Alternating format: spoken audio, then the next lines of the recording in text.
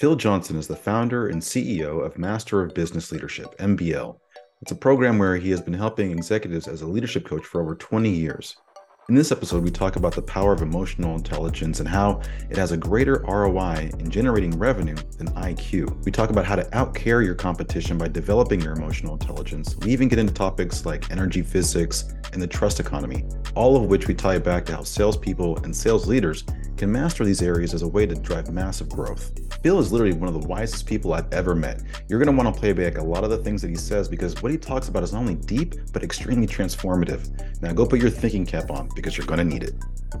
Okay, everybody, thank you for tuning in. For those that are listening and watching, we have a really good episode here planned out for you. I think you're going to learn a lot from our guest.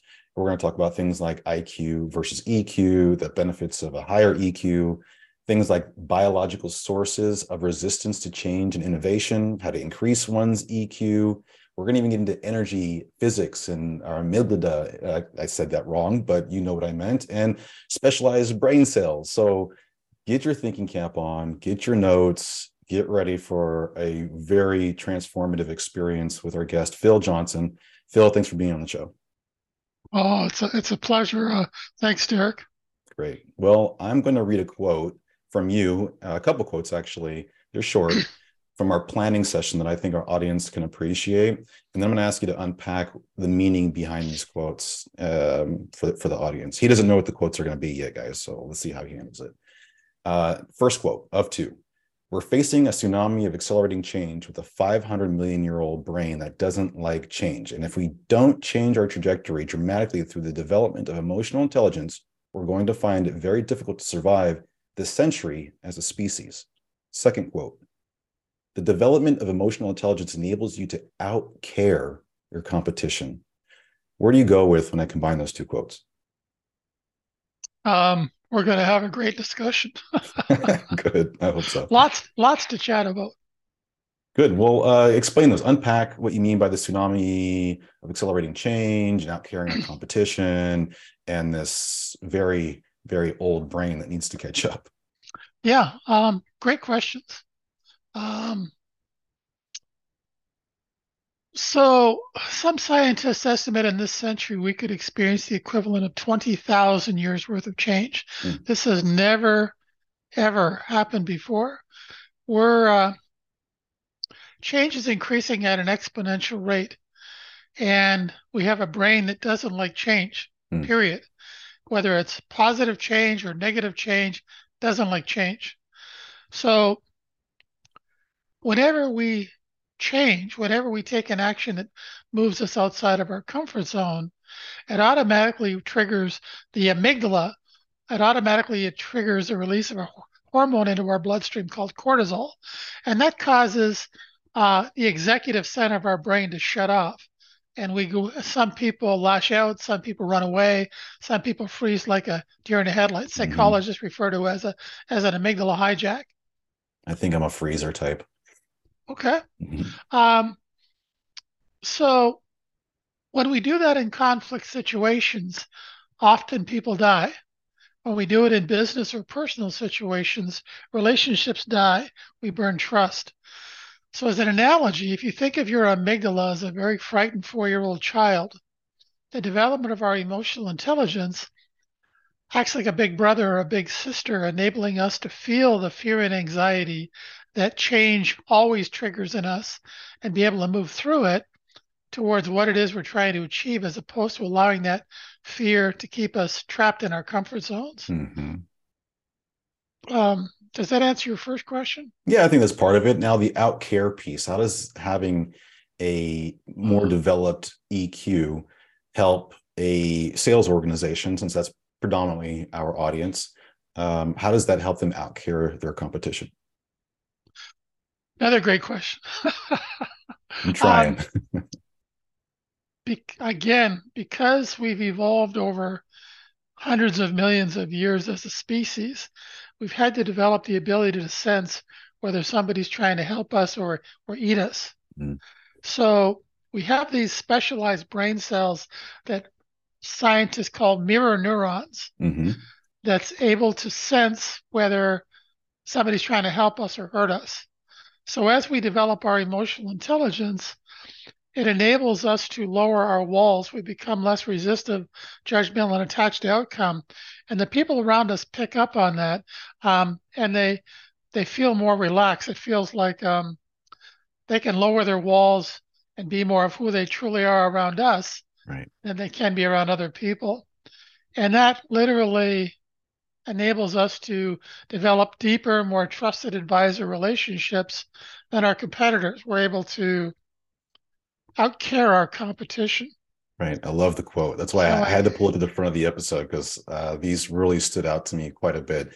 And what would that you translates to me as a sales minded person, as someone who's working with sales organizations a lot, I mean, talking about out carrying your competition, what that looks like when you operationalize it, you have faster deal cycles, you have higher win rates, right? You have less people going dark on you because you've created this trusting environment where their walls are lower and they're being more forthcoming with you about the real problems that they're having, which we've talked about ad nauseum on this show, is how do we get to the real root causes of change within the buyer's context, right? Like sometimes they'll tell us what we want to hear to get us off the phone. They'll give us some very superficial problem, pain point that they're dealing with, when it really is likely to be more deeper than that. And how you get there, from what you're saying, is through creating a more trusted business advisor type of relationships. can I give you an example? Yeah, please.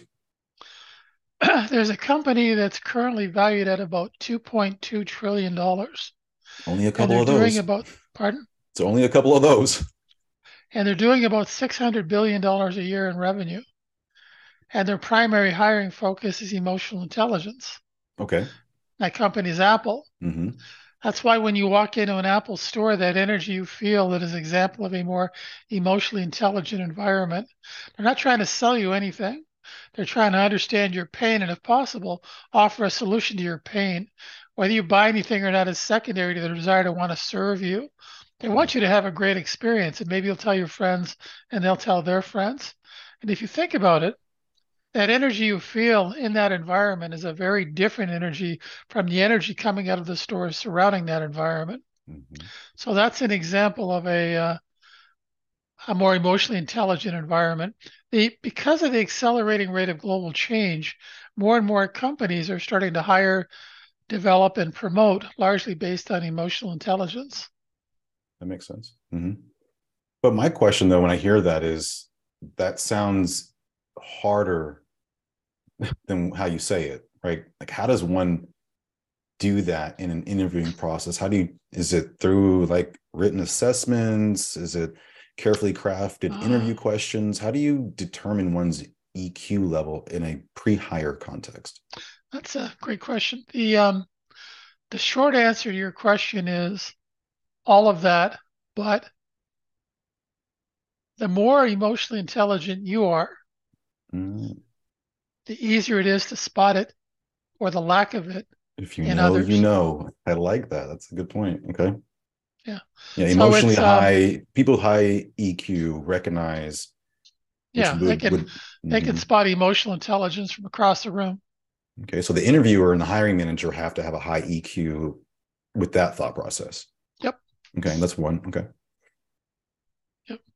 So is that kind of what you do when you work with organizations, is to help them craft in, how do you get your leadership team to be more like, have a higher EQ, and Yep. then by virtue of that they will be better Yep. at hiring. Yep. So that, using the Apple context, it sounds like their managers probably went through some programs and development courses and got to that point where now they're Yeah. prepared.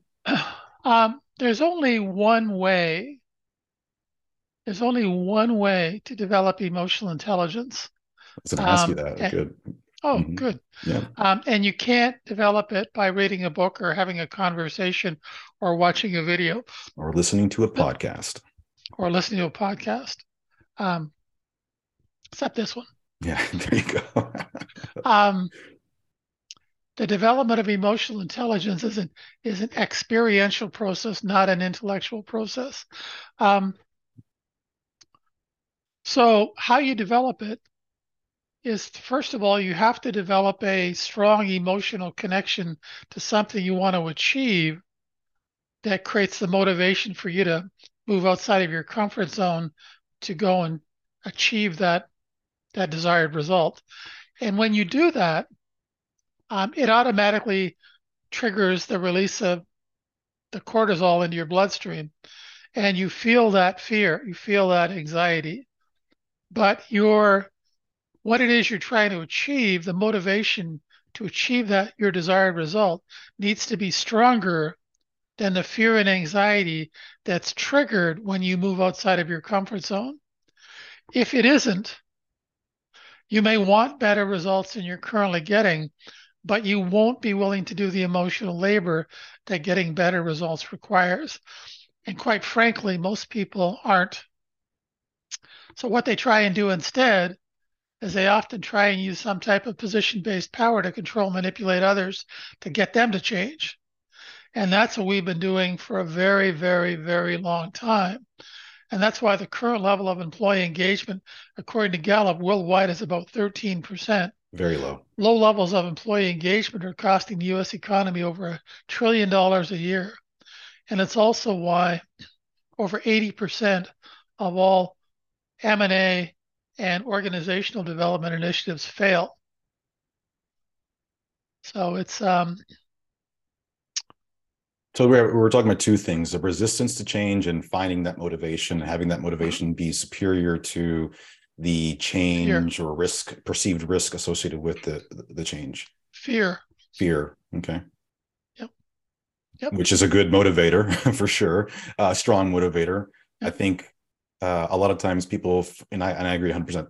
Often though, I hear and see that we frame motivation and the idea of a positive, an outcome. I want to increase my earnings so that I can buy a house, so I can get married, so I can do these things that are positive in my life.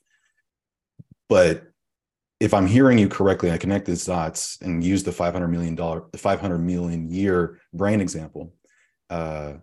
It's like you need to be scared to death that you're going to be eaten alive in order to really do the emotional work, which is in a sales context, some of the stuff that's yep, not so comfortable, the prospecting, the yep. administrative stuff, all of that.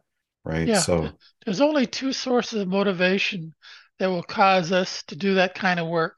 There's only two sources of motivation that will cause us to leave our comfort zone in the pursuit of better results. And the first one is pain. The other mhm, one is passion.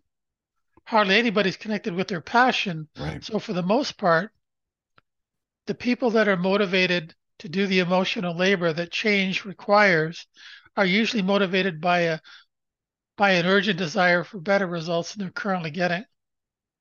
So I want to go back to the interviewing process because I think that to the Apple example, I want to double down on that.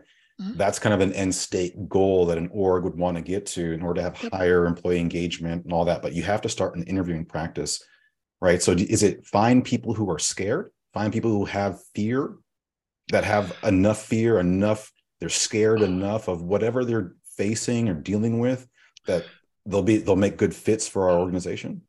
Um, Fear is often the motivator to do the emotional labor. What you're looking for is people that have already done that emotional labor in their lives Okay. from time to time. And that's given them insights into themselves and others. That's a reflection of their emotional intelligence. It gives them a sense of agency. Hmm.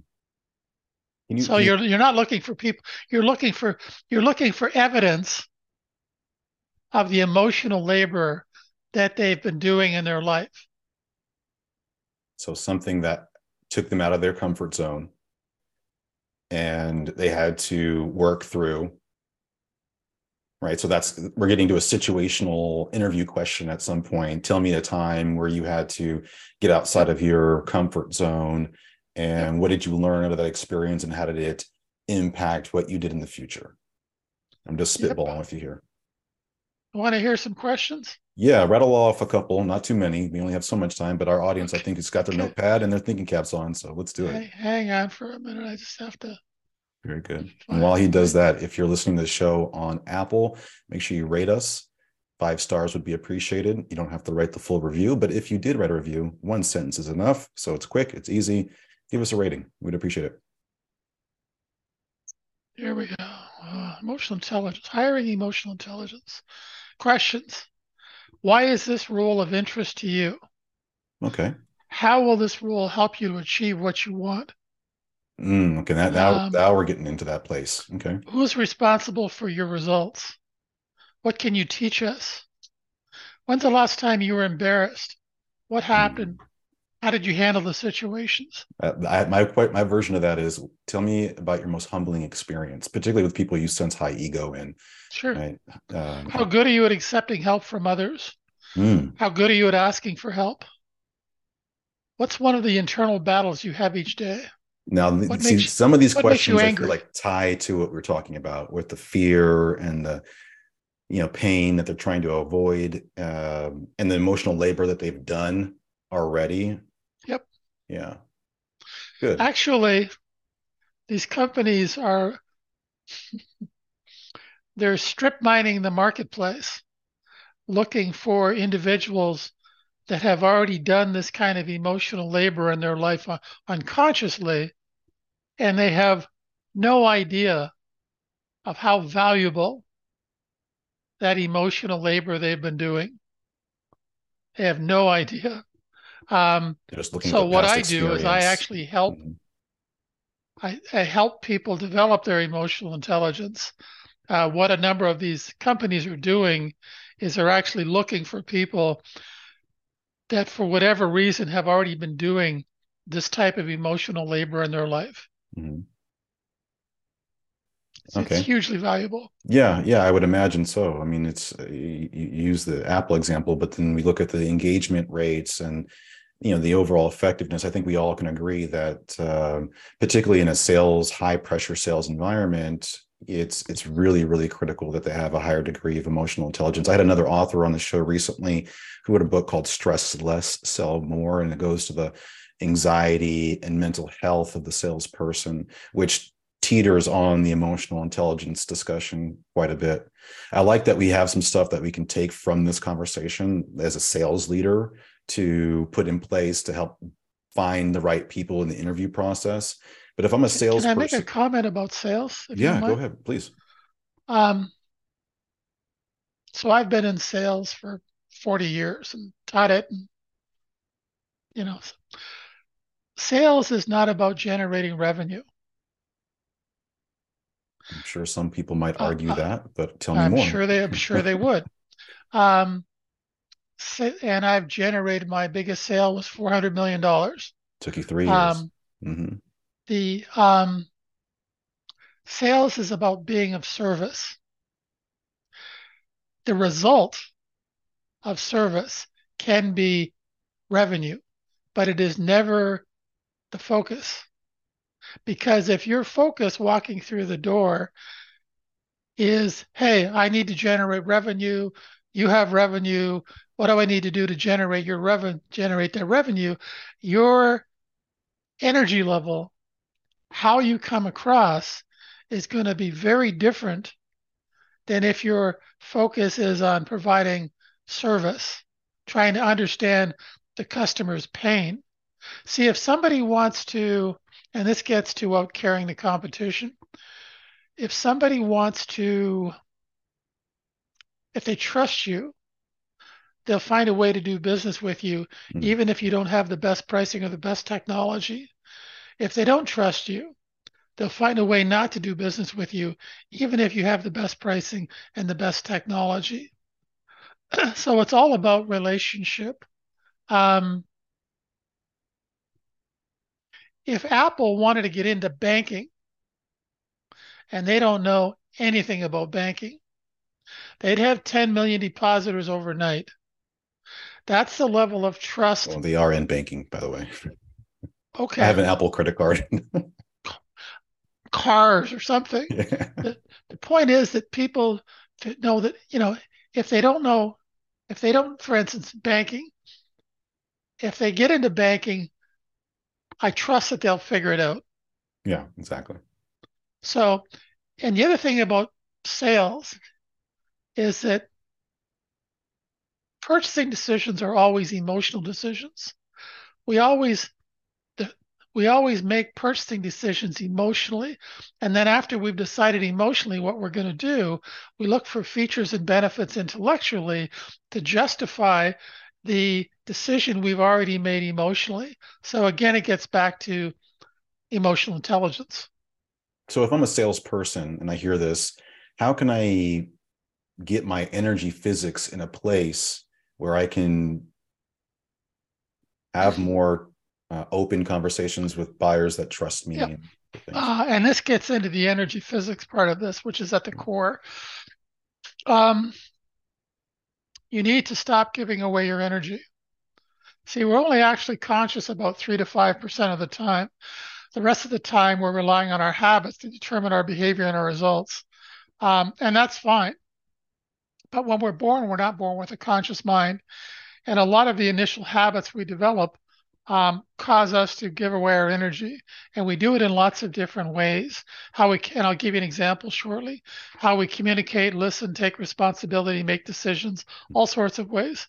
But when we're giving away our energy, it creates an energy deficit in us.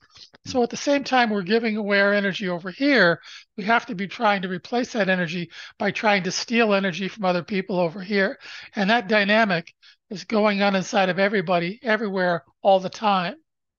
And that causes our walls to go up and we become resistive, judgmental, and attached to outcome.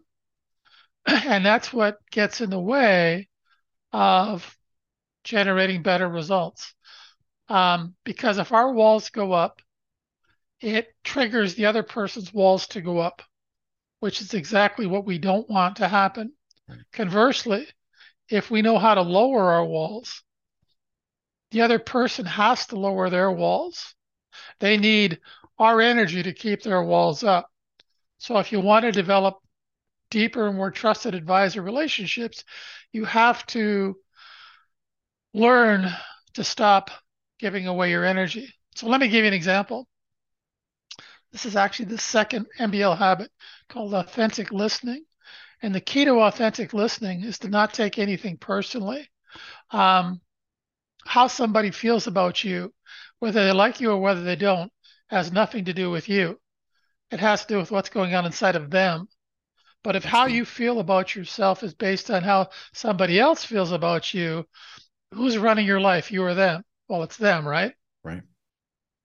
If you And I think like most me, salespeople are wired that way, though, to be quite honest. I think a lot of us care more about our representative, our ego, our alter ego, if you will, in the way we're perceived in the world by clients, even though we may not see that clearly. That's what we care most about. And we kind of shrink the yep. personal side. So the results they're getting are a fraction of the results they could be getting by developing their emotional intelligence. It's physics, it's energy physics. Mm-hmm, mm-hmm. Um, But for those like myself who have no idea what physics and how energy physics well, work, or yeah. let me give you an example. Um, people bend over backwards on social media to get other people to like them so they can feel better about themselves. Mm-hmm. So they're unconsciously giving away their energy to strangers to determine how they should feel about themselves. If you like me, I like me. If you don't like me, I don't like me. So at the same time they're unconsciously giving away their energy, they're trying to steal energy from other people to replace the energy that they're unconsciously giving away. And that could happen with coworkers or family members or customers or the guy in the grocery store. Doesn't matter. So it's a massive and accelerating problem. It's not So getting better, it's getting worse with the accelerating rate of global change. when, just so I'm clear, when you say giving away their energy, does that translate to caring about what people think about them more than how they think about themselves? Is that a simple way of what you're saying about when you Yeah, say give away or energy? they're being controlled by their ego based fear. Mm. They need people to like them so they can like themselves. Well, on the social media side, and I in theory agree, there's a practice in social media with thought leaders and influencers like yourself who are trying to be an authority in their space, right, and be perceived that way. I mean, it's part of our duties as entrepreneurs and sales and marketing people who are all, everybody is effectively these days. So there's a part of it where it's effectively part of the job, not necessarily part of like, do people like me? Now, if I'm posting selfies and I'm like, aren't I pretty? And I'm trying to do these things that are impressing people so that they like me, I'm with you 100%. But if I see someone like yourself or me who's putting content out there that's trying to educate the masses on and giving away value, that necessarily, I mean, could that be perceived as the same thing about giving away the energy? Is that the same? Because I don't want to make it seem like Yeah. Well, posting on no, social it's media, all versions are you're the same. you're you're providing information. You're Yeah. trying to you're trying to be of service. Okay. You're trying to raise the level of consciousness. But I That's a still good face it. thing. I'm not going to lie. I post something on there that's educational and it doesn't get a lot of engagement. I kind of feel like I suck. I'll be honest. Well, but okay, but that's your ego. Yep. The reality is That's my ego for that it's sure. just information, it's data. If you didn't get the amount of uh, the feedback that you wanted, it's giving you an indication to maybe try something else. True. It's not, see, when we allow our ego to control us, when we allow our ego-based fear to control us, we become resistive, judgmental, and attached to outcome. As we learn to distance ourselves from our egos by developing our emotional intelligence, we become less resistant, less judgmental, less attached to outcome. So you put it out there. If somebody likes it, that's great. If they don't like it, that's unfortunate. But either way, it's not going to affect how you feel about yourself. It shouldn't. If you like me, great, because I like me. If you don't like me, that's unfortunate because It's your I problem. like me. Okay. So how I feel about myself isn't dependent on how somebody else feels about me. Fair enough. The energy physics, if I want to do better about that, and I know we have to go through experiences. So if I'm in experiences today, tomorrow, this week, and so forth, after listening to this show, what I keep coming back to in my mind is being vulnerable and being humble in our engagements with internal and external customers, right? Yep. Whether it's a peer on your team, your manager, or if it's a prospect customer you've had for 10 years, being vulnerable and being humble create a space for you to be genuine. And by virtue of that, them lowering their walls, are those two things that I could do today to be Yep. better at my emotional intelligence? Yep. Vulnerability is not a weakness, it's a strength. Agreed. When you're vulnerable, that's when you're least vulnerable. When you appear to be invulnerable, that's when you're most vulnerable. When your walls are up, that's when you appear to be The most weakest. invulnerable. But the reality is that's when you're most vulnerable. When your walls are down, that's when you appear to be vulnerable.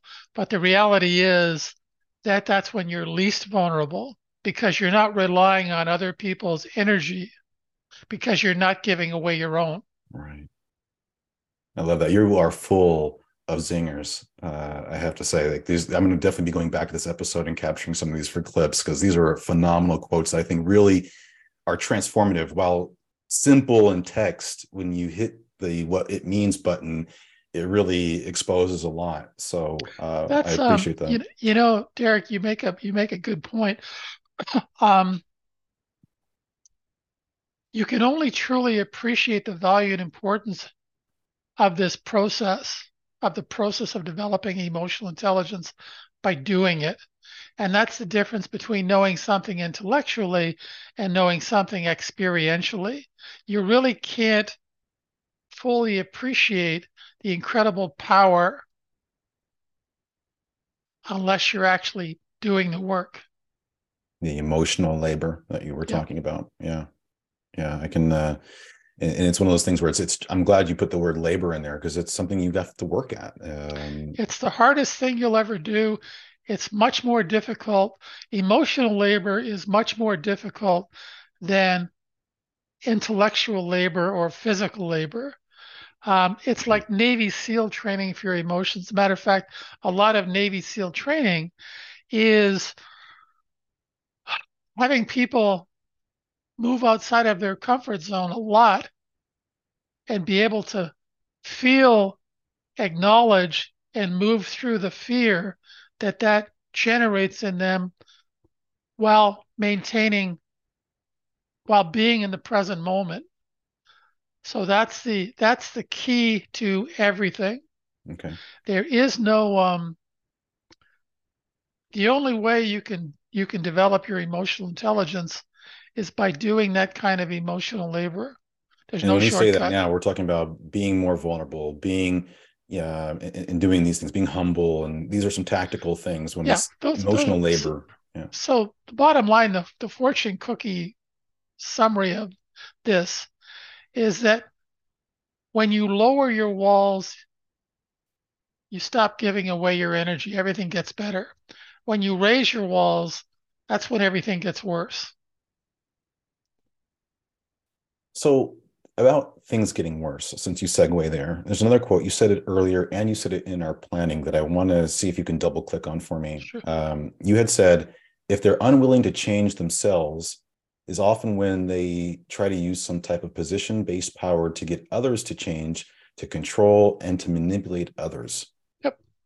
So double click on that. If I'm not willing to do the emotional labor, so I need to change my surroundings instead of changing myself. I mean, this is deep stuff, right? Start with the man in the mirror if you want to label a song to it, right? But when I'm not starting with the man in the mirror, I'm starting with everybody else.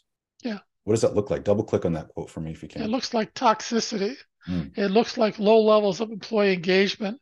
It looks like a lack of trust and engagement. It looks like the world we live in. Ooh, fair. That It was looks like the world. tough You one to got to be swallow. brain dead to think that whatever we've been doing is working. It's getting worse. It's not getting better. So, conspiracy theory this for me for 30 seconds. Assuming we don't course correct and Yep. our brain doesn't catch up, Yep. let's fast forward to 2050. What does the world look like? Drama, chaos, conflict. Wars, Yep. dictatorships. Yep. Wow. So, worst case scenarios. No, the worst case scenario happens 50 years later. Well, yeah, none of us are here effectively, I guess. Extinction. Yeah. We're at a tipping point as a species on the planet. There isn't a single other species on the planet that wouldn't be better off if humanity didn't exist. We're single-handedly destroying the planet. We're the virus on the planet. And if we don't change our trajectory dramatically in the next 10 to 15 years, I don't think we have a shot. I won't be here, but we're leaving a dead cat on the doorstep of future generations. We are totally, completely, 100% unprepared for the tsunami of change we're facing.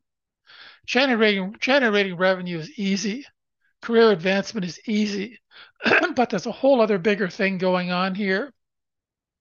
Um, Outside of the bubble, you're in the bubble, heads down, focused on revenue generation and your career, while everything around you is getting worse and worse, as you're saying. there's Mark Twain a long time ago once said, he says, if the only way mankind can learn is through experience, I see no hope for mankind.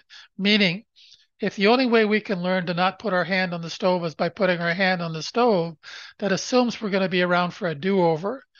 And a lot of the things we're dealing with, things like CRISPR, Cas9, gene editing technology, AI, climate change, other pandemics, we may not get a do-over.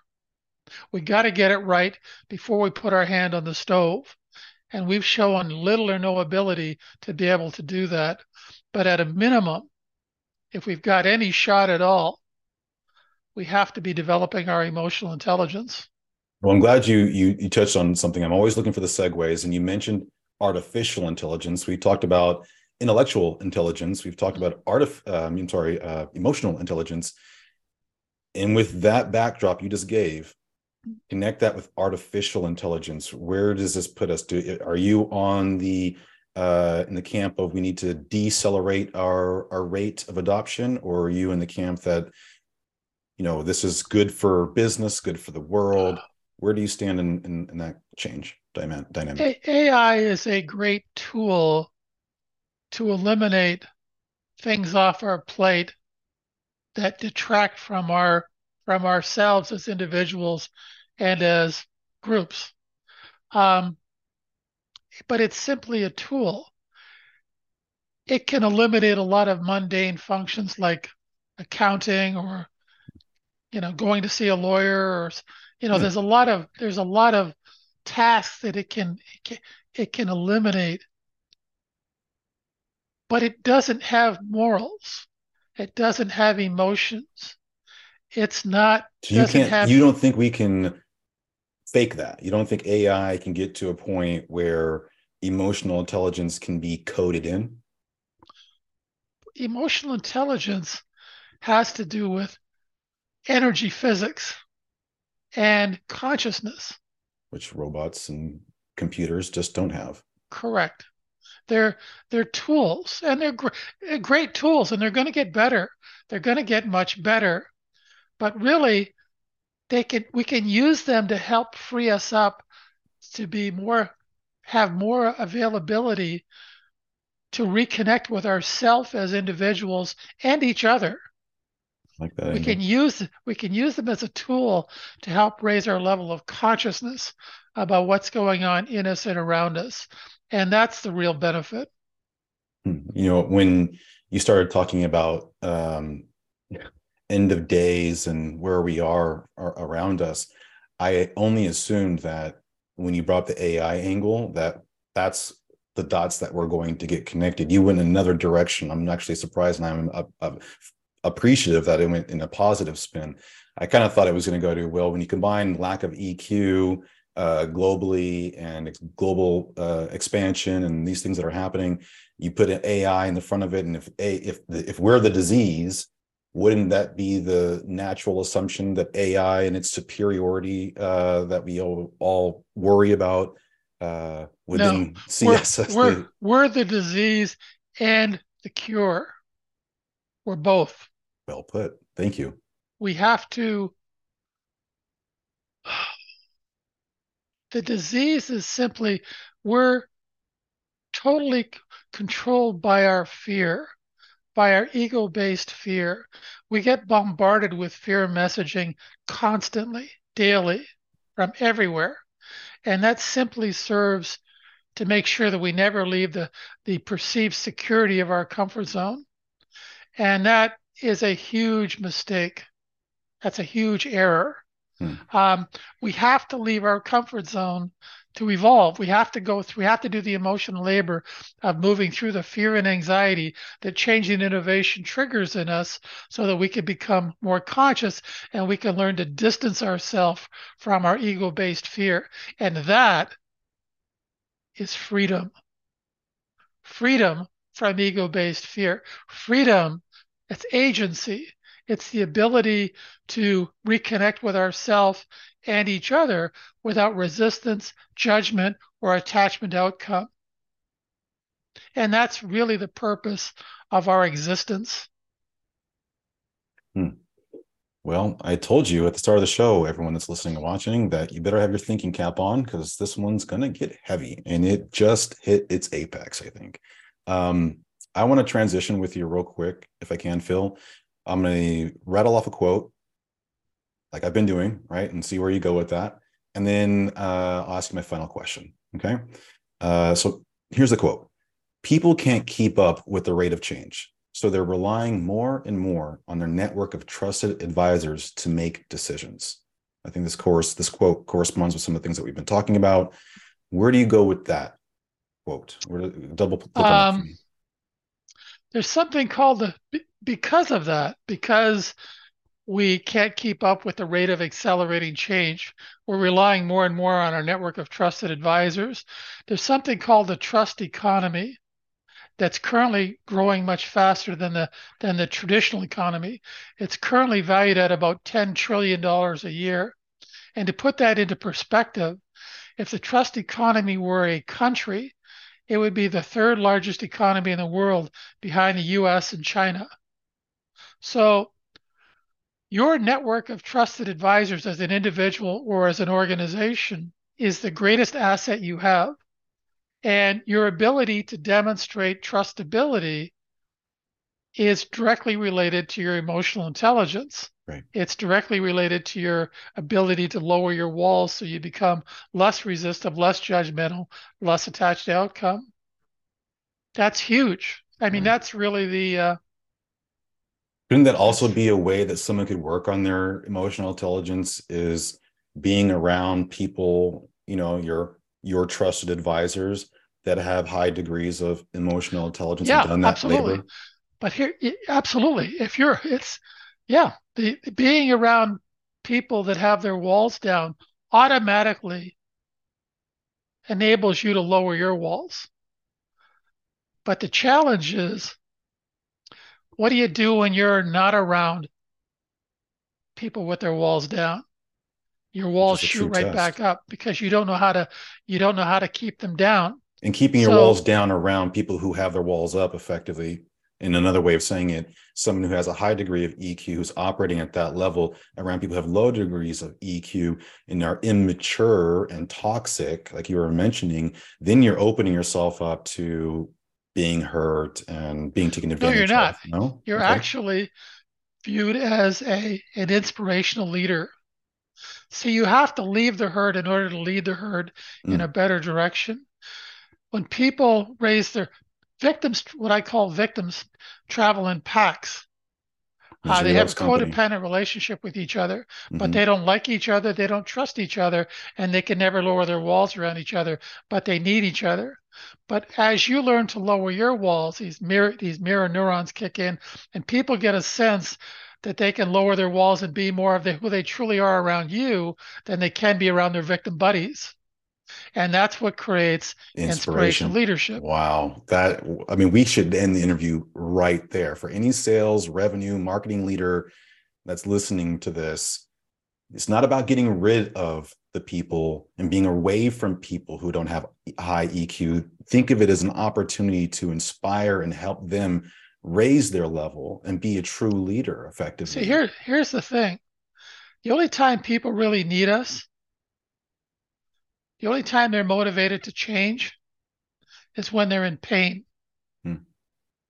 So instead of running away from those folks, you should run towards them because those are the golden opportunities to demonstrate how much you care about them. Those are the golden opportunities to develop deep, trusted advisor relationships. And to do emotional labor work, right? It's easy to be positive and everybody is positive. But if you're Right. around people who are struggling and you're the person who's got that EQ level, then this is a time an opportunity to deploy that, practice it. I mean, this isn't just in work, right? This is life. This is in marriages. This is in brother and sister relationships. This is everywhere. My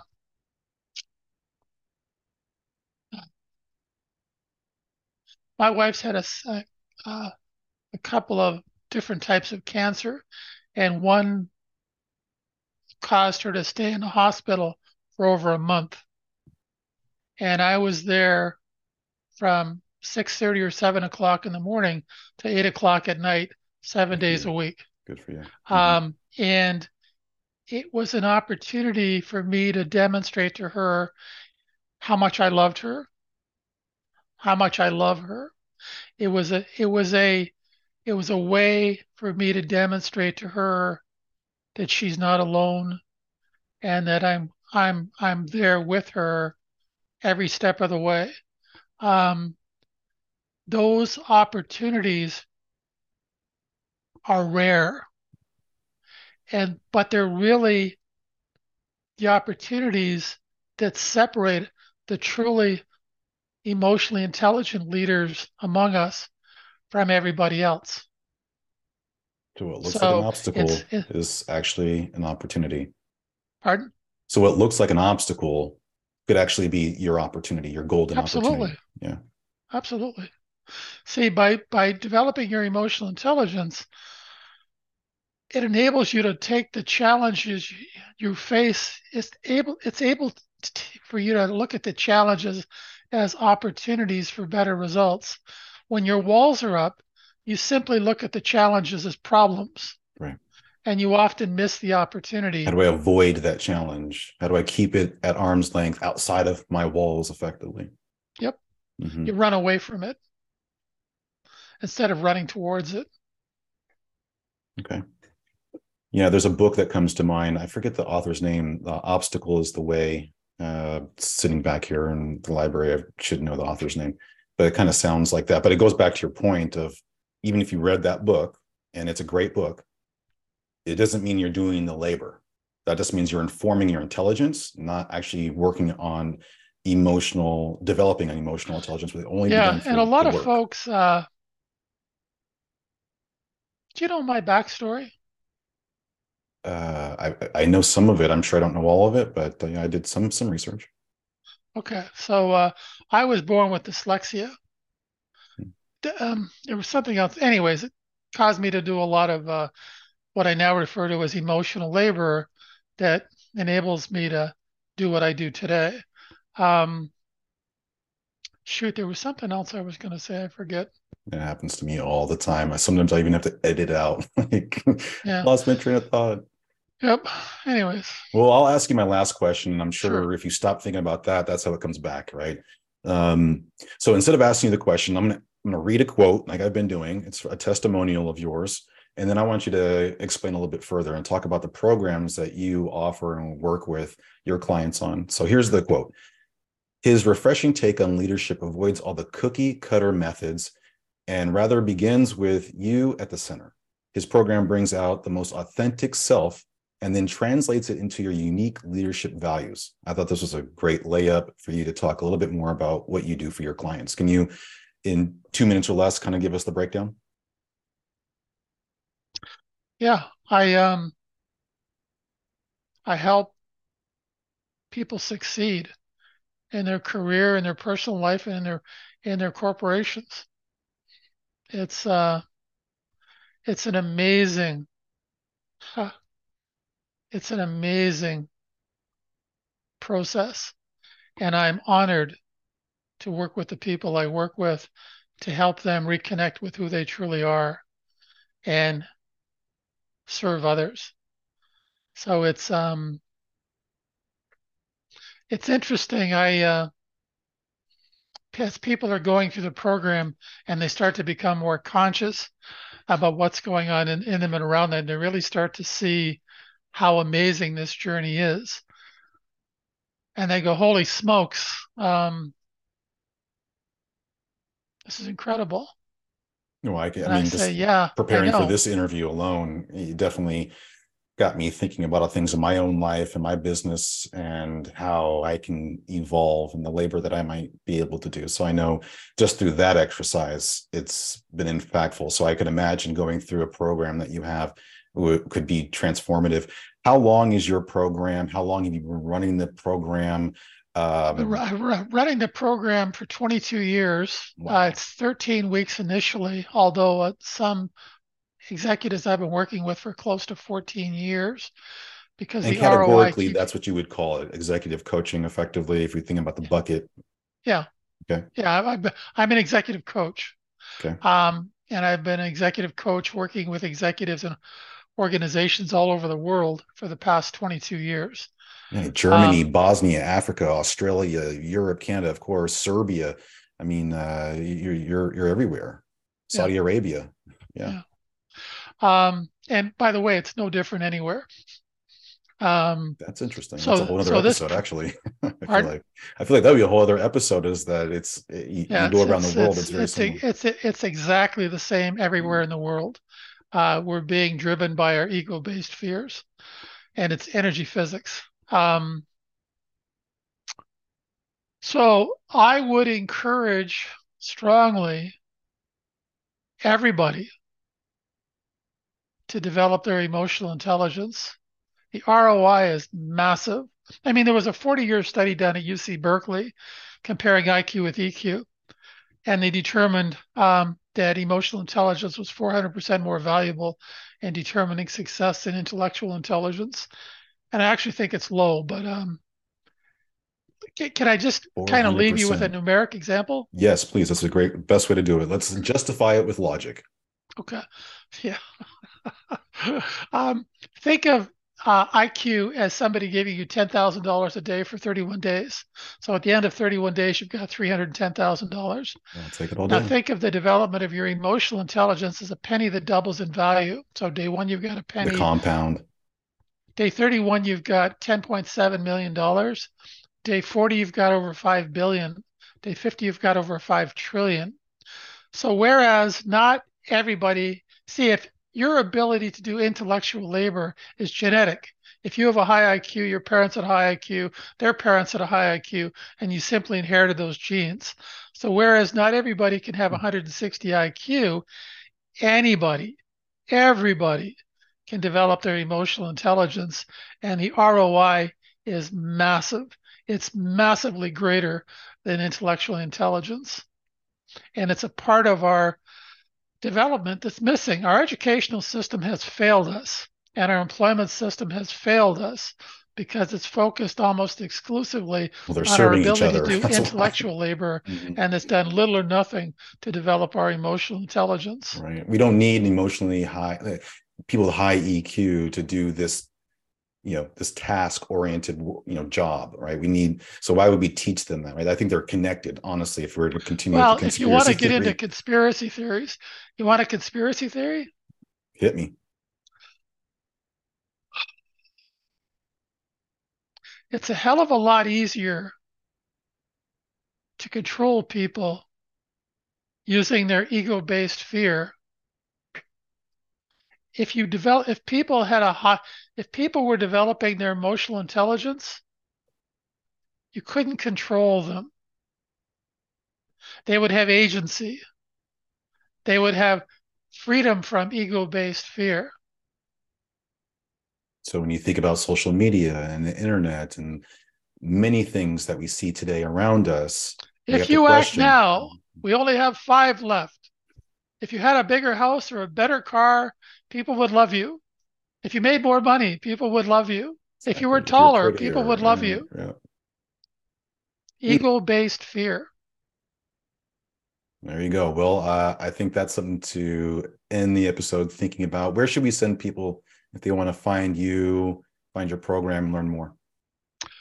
Best place. But I put a bunch of stuff in your chat box. You can Yeah, share if you like. I'll put that in the comments. They can find me on LinkedIn, and I also sent you a link to my calendar if anybody wants to get together and continue the conversation.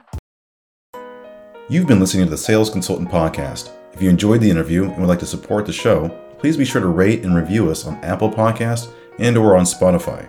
Please also consider following our LinkedIn page. If you're an industry expert or if you know an industry expert that should be on the show, message us on LinkedIn at the Sales Consultant Podcast.